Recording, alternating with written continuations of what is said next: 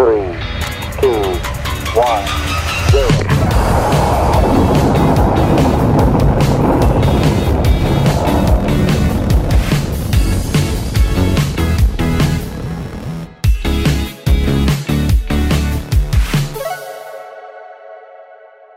And we're back with another episode of Space in 60 with your co-hosts, Andrew Polipchuk, Andrew, and the Baker Man himself. Hello, hello. Patty Cakes. Good to see you again, Chad. That's so embarrassing. No, it's not embarrassing. Poor Chad. No way. Oh, what am I to do? We've got some big things coming up this week. One of my favorite things every year is going out to the Esri User Conference. So we'll be there. It's not exactly space direct, but there's a big geospatial component. Most of that data comes from space anyway. A lot of it. Yeah. So heading out to San Diego. Hope we see some of our listeners out there, but that's always a good time down in the Gaslamp Quarter. It's tough to turn down San Diego. I mean, it is. It's a great place. 75 and sunny every day. Every single day. It seems a little bit boring. No. I'm in Florida and we've got, 8 amazing months. We've got 2 pretty good months and 2 that just really, really suck in the summer. And we're there. You can't sit outside. 91% humidity. But San Diego, 75 degrees, amazing humidity. I love it. Granted, I do need my seasons, but for a vacation or a trip to go to, come on, Andrew, it's hard to beat. I don't think I could say that as a Canadian. I'm learning something new about you. Is this just a Canadian thing or what? What's going on here? It's like, I feel like the same thing when I learned you were a pilot. I mean, mind is blown. Mind is blown. Are you going to fly yourself into San Diego, Andrew? Not this time. Have you done that before? Have you flown to San Diego? I have not. Truth be told. That was a little bit misleading. Oh, yeah. So the maybe question next like time, it's something or I do every time. No. So where have you flown? Like where all of you done your flying?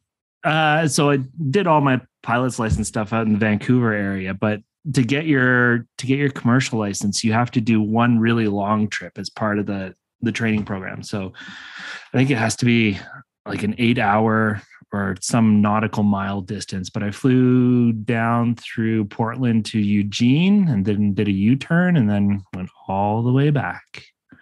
Did a U-turn. So like didn't land. You just turned around and came back. Landed somewhere, needed to get gas, but yeah. Well, your piloting days always interest me, Andrew. Every single time you tell me about it, I learn something new. That's something a little bit new. So I don't know. You're quite the bush pilot. That's pretty cool. The bushiest bush pilots are in Alaska. That's all I got to say about that. Yeah. Well, enough of the bush pilots. Let's talk about our next guest. We've got a really cool guest this week. I was really excited to see all of the different backgrounds that our next guest had. But coming up on today's show, Athena Brensberger has been proving that science is no longer the domain of the neglected dusty white coats of old science labs. She's a YouTube star, she's a model, a STEM advocate, and a science writer, a researcher, and we think she's met some really famous people. Can't wait to introduce you to our next guest, Athena Brensberger.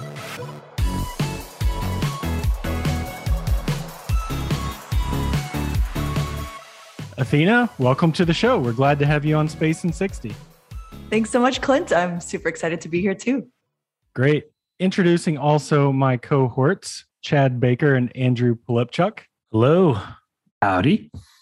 So this is quite the rowdy crew. So we appreciate you jumping on the show completely blind as to what we're going to talk about and where we're going to go with it. I think it makes it a little more exciting. Oh, those are always like the fun ones. Yeah, just, even though this isn't live, I always like to just use the quote of just do it live, just do it live and then just see kind of basically what happens. I think that those are always some of the most wonderful moments of humanity and our conversations. Candid. They're candid. Exactly. Yeah. So yeah, thanks, again for being on the show. And you've got a really diverse background in the space industry and you do a lot of things. And I think our listeners are going to be really excited to hear about all the different places where you work in, from media, social media, you're a model, you're in astrophysicist. Like, where do you want to start? I guess we can start with media, social media. I think that'd be a really interesting thing because if it wasn't for that, I probably wouldn't have really kicked off everything that I do now as far as just, like making content and what even is content. And the whole game of social media has become such an interesting component of life itself. So I think that in its own way could be like there could be a whole podcast series just about social media in general, I think, because it's such a crazy monster in itself, but also a beautiful, beautiful creation. It's one of those double-edged or two-sided kind of things, which I think is interesting. So let's kick it off with social media. Great. So you are really active in social media. I think you've got like 80,000 followers on Instagram. Is that right? Yeah, cusping it really close. Yeah, about 79.4, I think. I forgot I was fluctuates an every now and then. astrophysicist. I've got to be much more precise. Yeah, exactly. Hopefully we can bump that over now with all of our listeners out there. Yeah. Once Once all of our Stop by. moms start following you, I think we'll tick it over to the 80,000 mark. That'd be great. Well, welcome all the moms. That would be awesome. So one thing that I think the science community and the engineering community and the space community, we're really bad at social media and telling the world about what we do and the differences that we make in the industry. Like, how do you use your social media platform and your space background to make an impact? It sort of just started by like really in high school loving people on YouTube, like really thinking YouTubers were just awesome. I was like, oh, they're so cool. And a lot of it was comedy. A lot of it was, pure entertainment. And when I started meeting like astronauts and different scientists giving lectures at lecture halls or universities or museums that I volunteered at, I just thought like, wow, imagine if we could utilize these platforms basically to showcase more of these scientists and engineers and astronauts, which also wear all those hats as well as a scientist and engineer, but sort of looked at them more in the eyes of how we sort of see celebrities and not so much to sort of like celebrify, if that's even a word, scientists, but more so just recognize the value and importance in which they are providing to our everyday lives. And also just to the greater evolution of mankind and humanity. Like that's something that I think is so incredible. So when I was in high school and going into college, I just thought, if there's anything that I've learned just through like my love of theater and communication and connecting with people, it's like, how can I use that and put that together with my love for science and then create something on this newly formed platform or various platforms, which sits under the umbrella of social media. So that's when I just thought like, okay, there's got to be something more here. And there weren't a lot of people, I think, doing it at the time.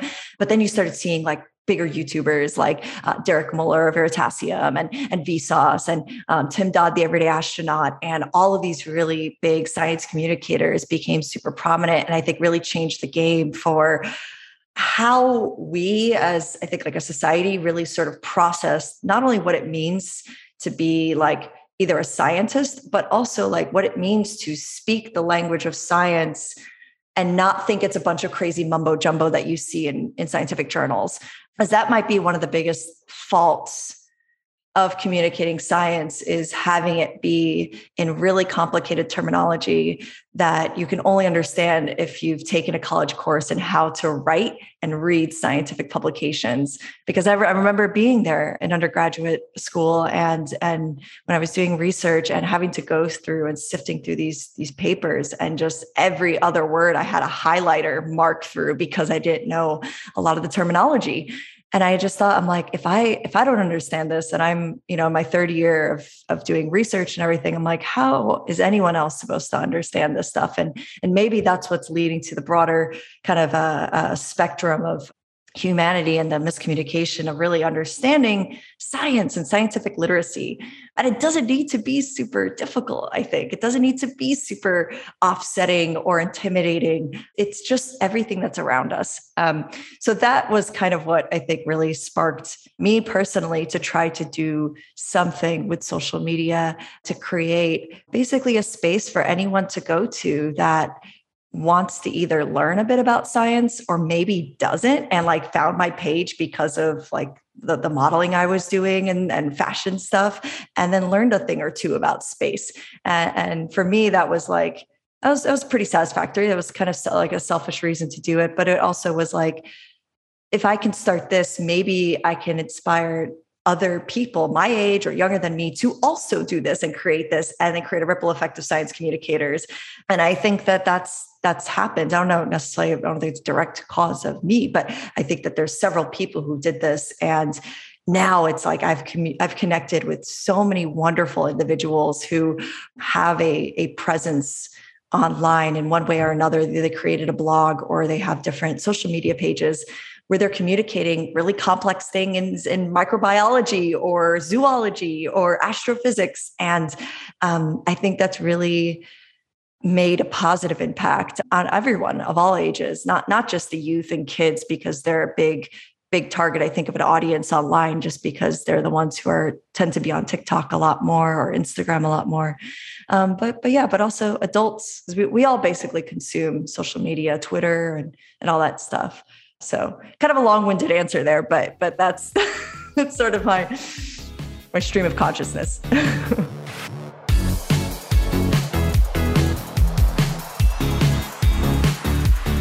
So, some of the really big names in media and education in the media field began all the way back with Wernher von Braun when he did the specials with Disney, and then with Walt Disney, and then you had Carl Sagan, who is just this massive household name with his television show, and then Neil deGrasse Tyson, and then we've also got someone that we all grew up with Bill Nye, the science guy. Really bringing this home so that people could understand how science and space affects their everyday life. But is that kind of where you're headed with it? Beyond social media, are you looking to expand out into television and movies and all of those things? Yeah, definitely. That was a big inspiration of mine back when, of course, we were probably all in elementary school when we had the television roll in and Bill Nye was on there, and you first learned that you could swing a bucket of water over your head and not have it spill on you. And I just thought it was just so fun and quirky and entertaining, and got everyone to laugh and try something new. And so that definitely was something that from a young age, I thought, that'd be really cool to do that one day. But it seemed very unattainable at first, because I was like, I don't know anything about television. How am I supposed to break into the industry? It seems really you go, I think, to school for videography or film or acting. I thought this was my perception, is that you won't know much about the industry or how to get connected. But that's the cool thing about social media, is that it sort of became this middleman in a way, where you're not only able to connect with people, but you can build your own reel, your own highlight reel of different things that you can create and showcase. So when I started doing that, I thought, this is something I definitely want to do. Where I think the true inspiration probably really came was in my second year of doing research at the Hayden Planetarium in New York, and Neil deGrasse Tyson was filming Cosmos, and he's the director of the Hayden Planetarium. So he was in and out quite a lot, but I missed the day that he had gone in and met all of us interns and research students, because I had just started pursuing modeling and I was out on a casting call or something like that. And so I missed him, and I was like, no. But sure enough, later that week, I was actually, so I'll try to sum up the story. It's kind of a long story, but I was basically at a crossroads of kind of what to pursue, if I wanted to keep doing my degree or try to pursue this potential modeling career and do acting. And was just sort of sitting in this lobby area, just eating celery and peanut butter, just kind of having a mopey moment. As one does. Lots of celery. As one does. Celery and cheese whiz. Come on. Celery and cheese whiz. Yeah. That's what the little crevice in celery was made for. It's to fill it with cheese whiz or peanut butter. Exactly. That's what we're talking about. Well, in case anyone's wondering, Neil is not a fan of that. And that's because within moments after I'm sitting there, the elevator doors open and Neil deGrasse Tyson steps off and he greets me and says, hello, nice to meet you. Are you one of the research students? And I end up, speaking with him, and I was like, I am. And I'm working under Dr. Charles Liu. And he sits down and he's like, well, let me sit down and, tell me about your research. And I'm in this moment of borderline tears, just because I was again, felt like I was at a crossroads. I felt very confused about my purpose in life, what I thought at, 19 years old, what my trajectory was supposed to be, what my career was supposed to be. And so I sit down and I try talking to him a little bit about, proplyds, protoplanetary disks, which is what my first year of research was on. I'm talking to him and I'm like, oh yeah, these baby stars form. And I just stopped in the middle of it. I was like, look, Neil, I was like, I don't want to talk about this. I don't know what I'm doing with my life. I'm like, I want to pursue modeling, but I also want to pursue getting my degree in astrophysics. And I don't really know what to do because blah, blah, blah, blah. And basically I have this like semi meltdown to Neil deGrasse Tyson. And he just pauses and he's like, step into my office. And we go into his office and it's just all these books on his bookshelf. And he sits down and he pulls a book off of the shelf behind him and just hands it to me. And it was weird as he didn't even turn around, but it was Death by Black Hole, which was one of his books that I still have the copy he gave me. And he's like, I want you to read through this book. He's like, it's of course a book about the cosmos and astronomy, and you really appreciate that. And he's like, but there's something a little bit deeper here that I think you're going to maybe feel connected to when it comes to sort of deciding what to do. But you'll start to notice your life as, you may have perceived it as this linear timeline and it should be following kind of this certain pathway, but you're going to start to notice that there's all these different twists and turns and changes and things that will start to come up. And he's like, and as you turn through each chapter of the book, start to think about literally that as a metaphor for your own life and that things will be ever evolving and changing. And he said a lot of other things that I don't exactly remember everything, but along the lines of that, that's really stuck with me. And he's like, I'm going to be here filming Cosmos. And, so I'll be here, hosting wine and cheeses with all the astronomers, and you'll have grape juice and we'll just, because I was 19 then. And so it was just like, I'll chat with me basically. And, let me know like what you decide. And I had a really incredible mentor as well at the time, Dr. Charles Liu, who him and Neil have been colleagues for years.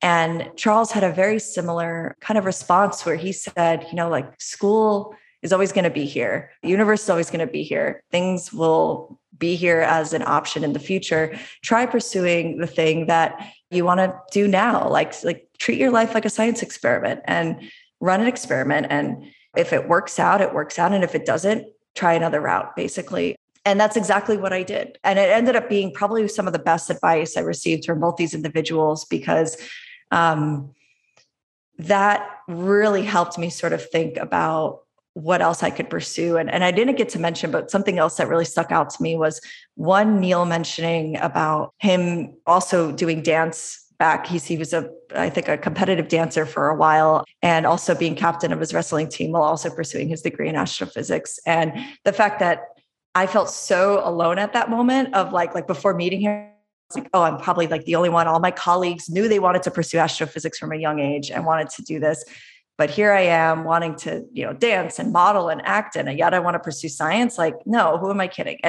But he was like, oh, I had the same path. And Dr. Charles Liu also was, an incredible singer and musician and writer and musical theater performer and a cosmologist. And so I had this wonderful, I think, inspiration around me. And then one final bit to sort of finish off here about the communication was Neil was the first person to really introduce the term science communication to me. I didn't realize that was an opportunity for a job. I thought I get my degree and I become an astrophysicist and sit in front of a computer for 9 to 10 hours a day, sifting through data and coding that I received from a telescope.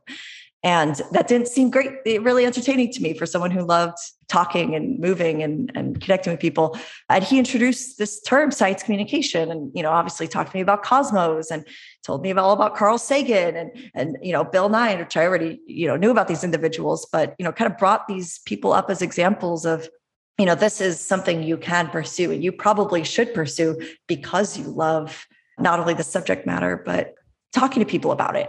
And we need more of that. And in fact, that's actually something that society could use more of rather than someone to maybe just pursue science research. So all that being said, that's what really, I think, inspired me to not only actually pause my degree at the time, which I actually just started up again, by the way, which we can get into in a bit, but also the fact that when I went to pursue modeling, I was able to, at the same time, I wouldn't have been able to do research, but I was able to create Astro Athens and create communication through social media. I love that. Treat your life like a science experiment.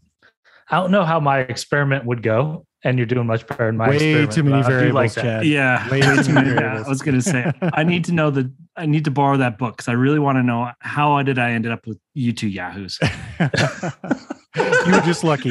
You were The just stars lucky. aligned, Lucky, Andrew. yeah, just- What can we say? Cosmic destiny, right? I can't That should be a imagine. book. Yeah, Have there you- we go. Been in that scenario where you got to meet Neil, not being just absolutely starstruck. Like in our family, like we tend to look at scientists and engineers as our heroes. And one time I took our kids to Disney World. We're based in Orlando, and Chad and Andrew have heard this story before, but we're going through Disney World, and it's just me and my son and my daughter at the time, and we see across the way, we see Ben Affleck and Jennifer Garner. And I was nudging my kids and I said, hey, look over there. It's Batman. And my kid was like, I was like, come on, it's Batman. Don't you want to go over there and say hi? And he's like, it's not really Batman. It's just the guy. Yeah, that it wasn't plays Michael Batman." Keaton. Come on. Yeah, it's just the guy that plays Batman. But 2 years ago, I guess 3 years ago now in 2019, I had the chance to go to a conference in Houston, and I didn't know it at the time, but Bill Nye was there as a guest speaker, and he was signing books, and I was just absolutely just bumbling all over myself, just couldn't talk, but I managed to get an autograph. And then afterward, I'm at the airport, and I'm sitting there, and Bill Nye comes through pulling his cart behind him, and he's headed to his plane. And I was such a nerd. I was like on the spy movies where they're walking by in one corner and they're trying to get just a little bit closer and a little bit closer to get enough courage to go up and talk. And I totally blew it. Couldn't do it. Got too nervous at the end, but he was a hero of mine, growing up, watching him on television for all those years, and absolutely one of the greatest experiences of my life. But if I'd been in your scenario meeting Neil, I wouldn't have even been able to talk. So kudos. I think it's the environment though. I mean, if I had seen someone out, I probably would be like, okay, how do I approach them other than being like, hey, I'm a fan of you, your work, whatever it is. Where with this, it was like, yeah, I mean, I was having a moment, and we kind of shared the same facility at the time. So I think it was just a very different circumstance.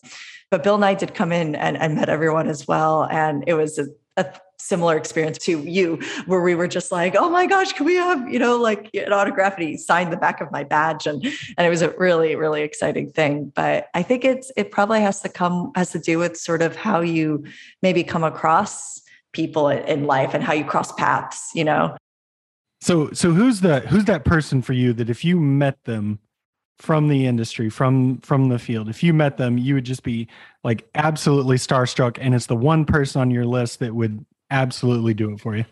They have to be alive, surely. So, I mean, if it would have been someone who had already passed away, it would have been Carl Sagan and Stephen Hawking. But alive now, Bill Nye and Neil deGrasse Tyson. I mean, that's a pretty big deal.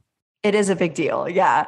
Yeah. Well, also Dr. Frank Drake was someone too. I didn't get to speak to him, but I saw him on stage giving a lecture. It was at the International Space Development Conference, and it was like the SETI Institute section.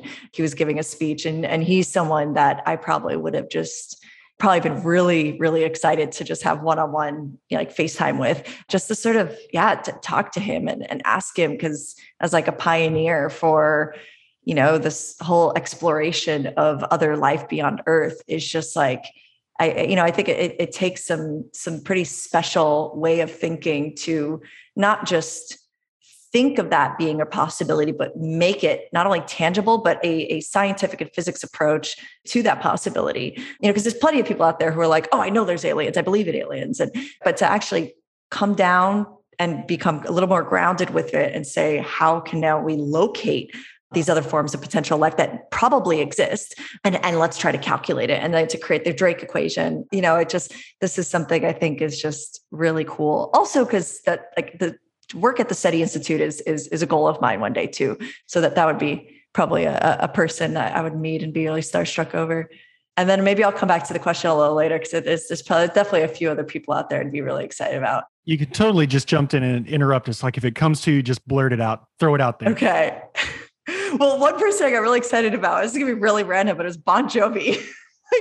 There you go. Time ago. There we go. Yes. Yes. Wow. It was a very like exciting that. moment. I mean, I was definitely starstruck. I was in tears, but that was mainly because just in high school, I found the Slippery When Wet record. My mom has a bunch of records and I just played it and I was like, what is this music? And it This just is changed my amazing. world. It's okay. Yeah. Wow. It's Bon Jovi. I mean, So- literally just say no more. It It's just So we never were- ages for me. Yeah. We were out to eat at the Hard Rock Cafe, I think last weekend, and we're all sitting around. We're having this like huge bowl of ice cream, sharing it as a family. And Living on a Prayer comes on, and every dad in the whole area starts bobbing their head back and forth. And my kids are like, what's happening What's here? I don't going on understand. here? Oh my God. Oh, that's so great. I would have loved to be there. But it does make me feel pretty old that it was your mom's records that you were listening to. Like, I mean, just generally them being records, I think that, some hipsters true. today made That's it a true. little It's a cool great again, point. but yeah. But it wasn't a CD, it wasn't an MP4 file. It was a record. It was a vinyl record. So we weren't really hanging around with those in the 90s, but yeah. Oh man, even before cassettes. Oh, Yeah. it's rough. I did have a cassette player though. I did. It was for a brief moment of time. oh, wow. But it does bring me back watching Stranger Things and seeing them with their cassette players. Did you ever have the experience of having to wind up the cassette with a pencil, like, or your pinky putting it in there when it all comes out the other end? I don't think so. Did you make your No. own mixtapes? I mean, that was the best Yes. part. I did make my own. I might have done only one cassette, but I did make a lot of. I would burn my own CDs, so that was what me and a Not lot of the my friends were same, doing. though. I tried. Well, I did that for a while too, but it's not the same. So like something that I think people in their 20s will never get to experience is when you were making a mixtape in the 80s, you didn't like always have two decks where you could put one in the other. You would have to call the radio station. And I experienced this. Call the radio station and request a song, and you're waiting with your hand on the button. As soon as it plays, you hit the button and hit record, and you record it on the live radio to make your mixtape. And you're sitting there the whole night on Saturday night when they take requests. I can't tell you how many Saturday nights we spent doing that.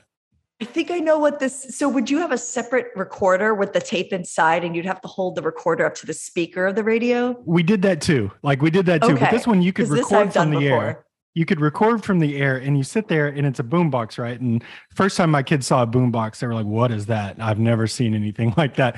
But you have a tape deck on there, and you wait, and you've called it in, and they would start at like 8:00 at night, and so you'd have to go from 8 till midnight waiting for your song to play, or hope someone else requests it as well, and then you hit record really fast. But you've got 4 hours with your finger on the button.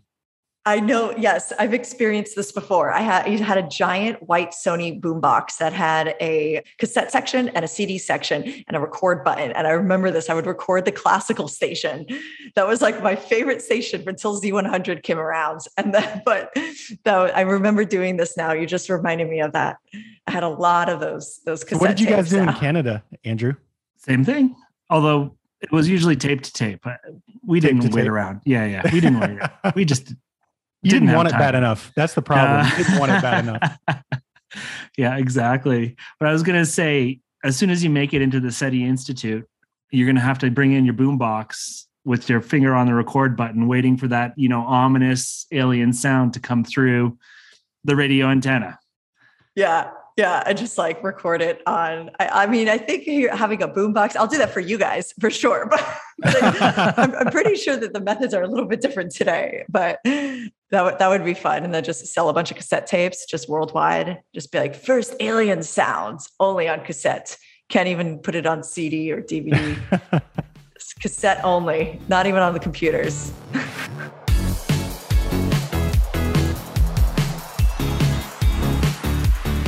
So beyond music, beyond modeling, beyond astrophysics, like I also understand that you've got a streaming show that recently started. Yeah. So I started a podcast which is called Space Talk. I haven't actually made an episode in a little bit, but I was, is that what you're speaking of as far as a streaming show goes? I think, no. What was it called? It was on a streaming service. And Suppress Science, Curiosity Science. Stream. Suppress Science. There we Yes, go. yeah. Wow. Okay. Yeah. I wasn't sure. I was like, okay, wait, we've got the podcast. And then I was going to be starting a Twitch stream today originally, but we're postponing it right now. So that should be coming out soon, which I'm pretty excited about. So I was like, I don't know if they would know about that, but yes, Suppress Science. Oh, I'm so excited. My very, very first like official hosted TV show. It is on network television in parts of Europe. They have Curiosity as a television channel, like Science Channel or Discovery. But in the US, it is Curiosity Stream. And it's worldwide, but the US doesn't have the network component. And yeah, so Suppress Science, really, really fun show. It's what it sounds like. It's literally looking into different subjects within the realm of science that for one reason or another have been suppressed in some way, whether through research or through media. And it really led us down some interesting rabbit holes. And the final 4 episodes just aired last week. So really excited about those. Yeah. One of the episodes, the final one, is on the theories of everything. And we speak to some pretty cool people just to sort of get their views on how to sort of explain all of reality through one theory, because there's been quite a few ideas of this could be the theory of everything. No, this could be the theory of everything. So we kind of visit quite a few of those with different people and try to sort of formulate, like, is there a theory of everything? Could there be? Or is that something we can never achieve? That's, yeah. If you can't tell, that's one of my favorite episodes. So Yeah. yeah. And so, I mean, we've got quite a few listeners that are in Europe, some in Asia, some in Australia. Most of them are in North America. Like, for those who are in North America, where can they go to check out one of those episodes or your entire series? Yeah, so they also now just upload it on YouTube. So if you go to Curiosity Stream's YouTube channel, you'll find the first 4 episodes on there, and the final 4 episodes will be aired. I think it's once every 1 to 2 weeks. They tend to surprise us, so I don't quite know exactly the date, but that'll be on YouTube. Otherwise, if you're a subscriber to Curiosity Stream, which I think is like $12 for the year, it's specifically a platform all based around educational content. So documentaries, you won't really find like kind of ghost hunter shows and stuff like that, but you'll find like true science content, educational content, entertaining kind of fun stuff. So I just overall recommend, subscribing to or getting a membership to Curiosity Stream if you're curious. No ghost hunters, but alien hunters. Yeah. Yeah. Right. There we go. There we go, Chad. Yeah. Yeah. Yeah, I can just see Chad and his late Saturday nights sitting on the couch 2 a.m. watching, was it Ancient Aliens? Yeah, something like Yeah. that. Yeah. It's after I've been working on my mixtape. I don't know. Yeah. Just finished the mixtape, settling into some Ancient Aliens. Followed Just recording the by audio. some infomercial on cooking.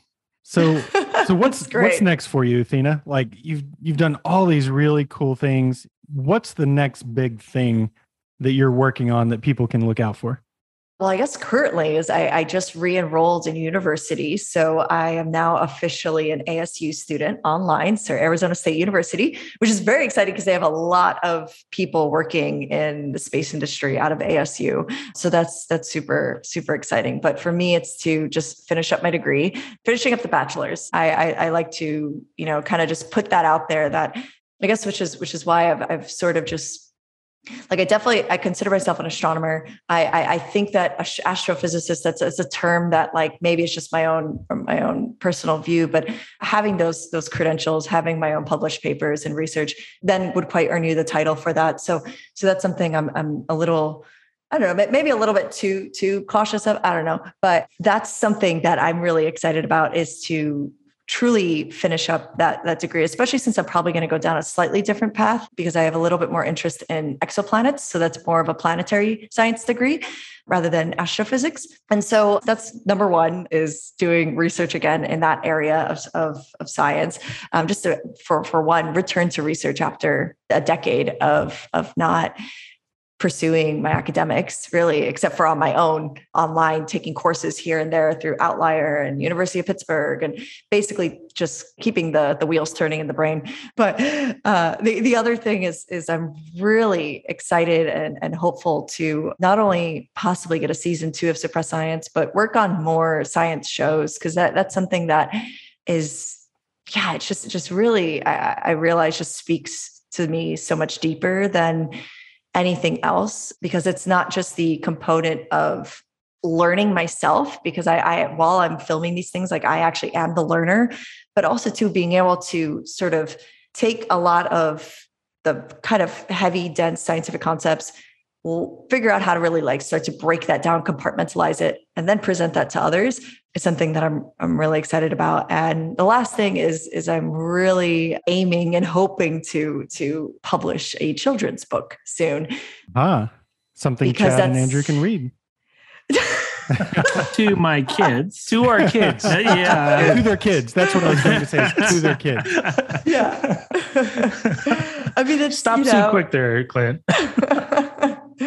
I think, yeah, just being able to do that, I think would be something really cool. And I kept thinking for so long, like, oh, like I shouldn't do that until I X, Y, and Z. But it's like, no, I think that there's so many wonderful things. There's so many stories to tell and so many ways to share, not just things about space and the universe, but also the human perspective and perception of it. And Nicole Stott, I noticed you guys interviewed her, and she's had some wonderful, I think, takeaways, not only from her own space missions, but also her being an artist. And she's a true inspiration for me, because her, I guess, like experiences through that has allowed for her to storytell in a very special way that I think touches people very differently than I think a lot of other people who tend to talk about science. It's just different. It has a specific tone to it, and it has a very creative aspect that speaks to something in our subconscious, which just innately is part of being human. It's this artistic side as well as this more scientific and logical side.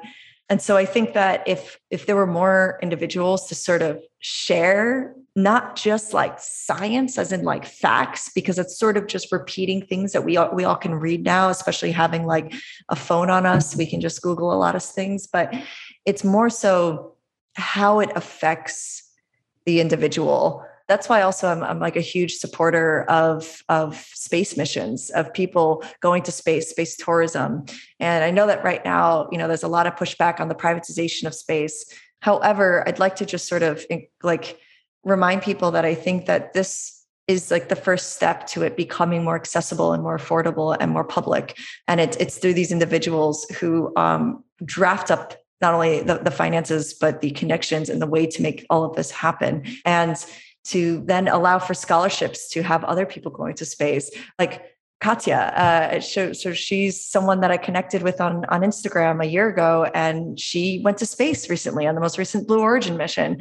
If that, if Bezos didn't create Blue Origin, that wouldn't have happened. And she wouldn't have, I think, that inspired not only so many people in the US, but the fact that she's originally born in Mexico and has inspired so many of her friends and family and other people in that community that were like, yes, like this is so epic and this is inspirational. And so I think all that being said, it all comes down to that human connection. And if we just sort of look at rockets and spacecraft and rovers, we're missing the most important component, which is humanity in all of these things, on Earth, off Earth, on other planets, and in space, low Earth orbit or beyond. So that's something. So that tying it back to sort of the children's book is I want to basically kind of touch on all those things. I don't want it to just be sort of an astronomy book for kids, because there's so many wonderful ones out there that have been done. I want it to be more about sort of, speaking to that part of our consciousness that builds our curiosity for these things, that allows us to want to explore and adventure beyond our neighborhood, our house, our country, or our planet. Because, it's like at the end of the day, it's like, if we don't exactly know why we're here, then why don't we explore a little bit to possibly come closer to finding out the answer to that, or just for pure curiosity? Because that's, I think, what's driven humanity to some pretty great things. Well, I'll buy your book for sure. I can't wait for it to be released. And when it is, we would love to invite you back to the show to talk about what you've written and, how it affects kids all around the world. We can't wait to read it. Oh, thanks. I'll let you guys know once it's out, once I finish it too. Well, great. We've actually gotten to the end of the time that you've given us today, but this has been a really cool interview, Athena. It's been fun. There are celebrities involved. There are children's books. There are social media, and I don't think you said film, but television series, streaming series. Like, you just do it all, modeling, and it's Mixtapes. Mixtapes. Yeah, come on. You're the Bon Jovi. mixtape of this industry. Yeah. And so it's I'm been gonna really quote great. that. And we can't wait to see you again and have you back on the show. Oh, well, thank you so much, guys. It's been so great. And it's been an honor to be on Space in 60. Great. We'll see you next time. Thank you. See ya. Thank you.